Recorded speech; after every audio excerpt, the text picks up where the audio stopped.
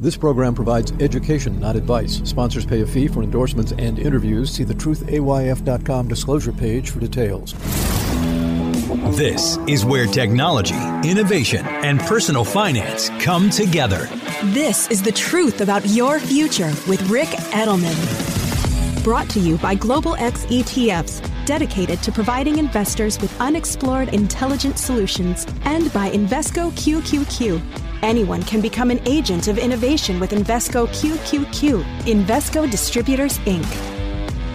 It's Wednesday, August 9th. China's death rate is now higher than its birth rate. Chinese births have gone from 18 million a year in 2016 to below 10 million last year. That's a drop of 46%. That's a problem not just for China, but for the entire global economy. A shrinking population means lower spending by Chinese consumers, and that threatens global brands. It means less need for new real estate. That's 25% of their economy. It also means more demand for healthcare and government services. Chinese households have lower incomes than U.S. households, and so older residents there rely more on state pension payments in retirement. The Chinese Academy of Social Sciences says the country's main pension fund is going to run out of money by 2035 because of the shrinking workforce. In China, people retire by age 60, and that makes the entire situation even worse. The Chinese Research Center on Aging says 25% of people 60 and over are unmarried, single, separated, or widowed. That means no social support system or network to help them. In the U.S., the drop in births is 15%. We've got a similar issue as China. Our nation's median age is now 39 years. Half of all the people in this country are over the age of 39, according to the Census Bureau. The oldest residency of states? Maine. The average person there is 45 years old. 43 in New Hampshire. The youngest people in the country? They live in Utah. The average age is 32. 35 in D.C., 36 in Texas. No state has experienced a decrease in the median age, however. We are all getting older everywhere. This is causing governments to borrow more and more money to pay for those social services that older people need, and the interest rate that governments pay on their debt, it's based on their ability to repay that debt. But now, Moody's, S&P, and Fitch are all warning that demographics are hurting government credit ratings around the world. As populations age, you have fewer workers, more old people. That means less tax revenue and higher expenses on pensions and health care. The share of the population over 65 is going to go from 20% to 30% over the next 25 years in Europe, Japan, and the U.S. Fitch has already downgraded France's credit rating. Moody's is threatening to cut Germany and Spain, South Korea, Taiwan, and China. Standard & Poor's says half of the world's largest economies will be junk-rated by 2060. But in South Korea, people are actually getting younger. That's because on January 1st, the government is shifting to a new way that they calculate age. For centuries, South Koreans counted age starting at birth, meaning when you're born, you are one. The rest of the world, you got to wait until your first birthday to be one. The new law in South Korea is going to switch everybody to the way that everybody else does it all around the world. So officially, in South Korea, everybody's getting a year younger, maybe depending on when you're born, 2 years younger. That's how we can stop this aging problem. We should all shift to dog years. Hey, I'm only 9. All right, a little more serious now. We've been talking about the coming crisis in real estate, pretty much every sector of it, commercial, office buildings, retail, residential, government offices. Now, senior housing as well.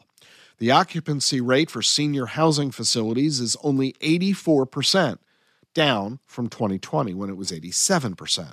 Why is the occupancy rate for senior housing falling? Well, we've got more older people now than before. They have more wealth than before. Why is the occupancy rate down? One reason being floated, people are working from home. You see, when you had to go to the office, you needed to have your mom live in a facility that could look after her. But now, if you're working from home, you've got more opportunity to look after mom yourself. And housing prices have fallen. Lots of seniors don't want to sell their homes at today's prices, especially since senior housing prices have gone up with inflation. So more older people are staying put. That means lower occupancy rates for senior housing facilities. So if you're running a retirement community, how do you get seniors to move in? You make the offer really tempting. Senior communities are really stepping up their game. They're improving their food, for one thing. Farm-to-table selections, restaurant-style settings, white tablecloth restaurants, seasonal menus, on-site chefs. These are experiences that compare to a 5-star restaurant. Sunrise is one property in New York City on East 56th. The rent is $15,000 to $25,000 a month. You get meals at a second-floor restaurant. The menus change daily. All the food's prepared on site. It's also a wine bar. They feature pastrami from Carnegie Deli, pastries from Balthazar. And at the Hacienda in Austin, restaurants include the poolside Poppy's Katina, the upscale bistro The Mark, Seasons, a casual dining destination with a changing daily menu, and Alma, a Texas-themed restaurant. The menu was designed by an award-winning chef, features seared sea bass, bone-in ribeye, and rotisserie chicken. It's so good that the public can book reservations, not merely residents. Living there costs $3,600 to $7,500 a month and includes one restaurant meal a day. Chefs love working at retirement homes. Dinner's over by 7:30. They get to have a life too. So if you haven't looked at senior housing facilities lately, you might want to look again.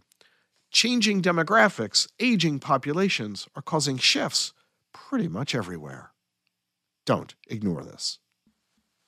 Hey, yesterday, did you miss it? My special webinar on the Bitcoin ETF applications. If you missed the webinar, don't worry, you can still view it. The encore is available at my sister company, the Digital Assets Council of Financial Professionals, DACFP.com, DACFP. The link's in the show notes. You can watch for free. I encourage you to do so. See you tomorrow. Looking to add AI to your portfolio? Consider the Global X Robotics and Artificial Intelligence ETF, ticker BOTZ. This ETF invests in companies harnessing robotics and AI disruption across a range of sectors like industrials, healthcare, and more. Investing involves risk, including possible loss of principal. Technology companies can be affected by rapid product obsolescence and intense industry competition. Before investing, carefully consider the fund's objectives, risks, charges, expenses, and more in the full or summary prospectus at globalxetfs.com. Read carefully. Distributed by SEI Investments Distribution Company. Support for Rick Edelman's podcast comes from Invesco QQQ. Meet Carmen, an everyday person who likes working in the garden, hosting dinner parties with friends, and listening to live music. She also participates in Progress by investing in a fund that supports innovative ideas. Invesco QQQ ETF allows you access to innovators of the NASDAQ 100, so you don't have to be an engineer to help push progress forward. Anyone can become an agent of innovation. Learn more at Invesco.com/QQQ. There are risks when investing in ETFs, including possible loss of money. ETFs' risks are similar to those of stocks. Investments in the tech sector are subject to greater risk and more volatility than more diversified investments. The NASDAQ 100 Index comprises the 100 largest non-financial companies on the NASDAQ. You can't invest directly into an index. Before investing, carefully read and consider fund investment objectives, risks, charges, expenses, and more in prospectus at Invesco.com. Invesco Distributors, Inc. A longer lifespan means a longer retirement. Be ready. This is the truth about your future with Rick Edelman.